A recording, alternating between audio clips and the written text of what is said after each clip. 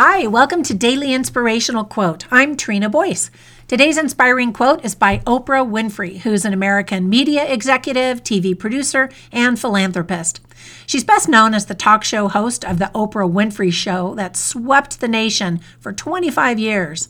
She stated, quote, "You have to be able to set boundaries. Otherwise, the rest of the world is telling you who you are and what you should be doing." End quote. I used to be in the habit of reading my emails first thing in the morning, but finally I realized that I was starting my day in a reactive mode.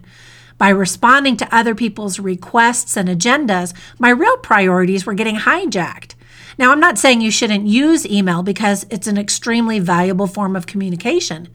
What I am suggesting is that you create a morning ritual that allows you to complete your most important tasks of the day first.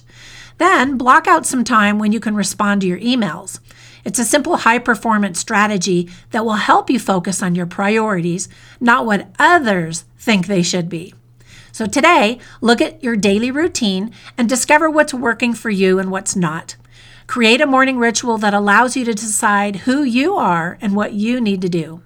Once again, Oprah Winfrey said, "You have to be able to set boundaries. Otherwise, the rest of the world is telling you who you are and what you should be doing."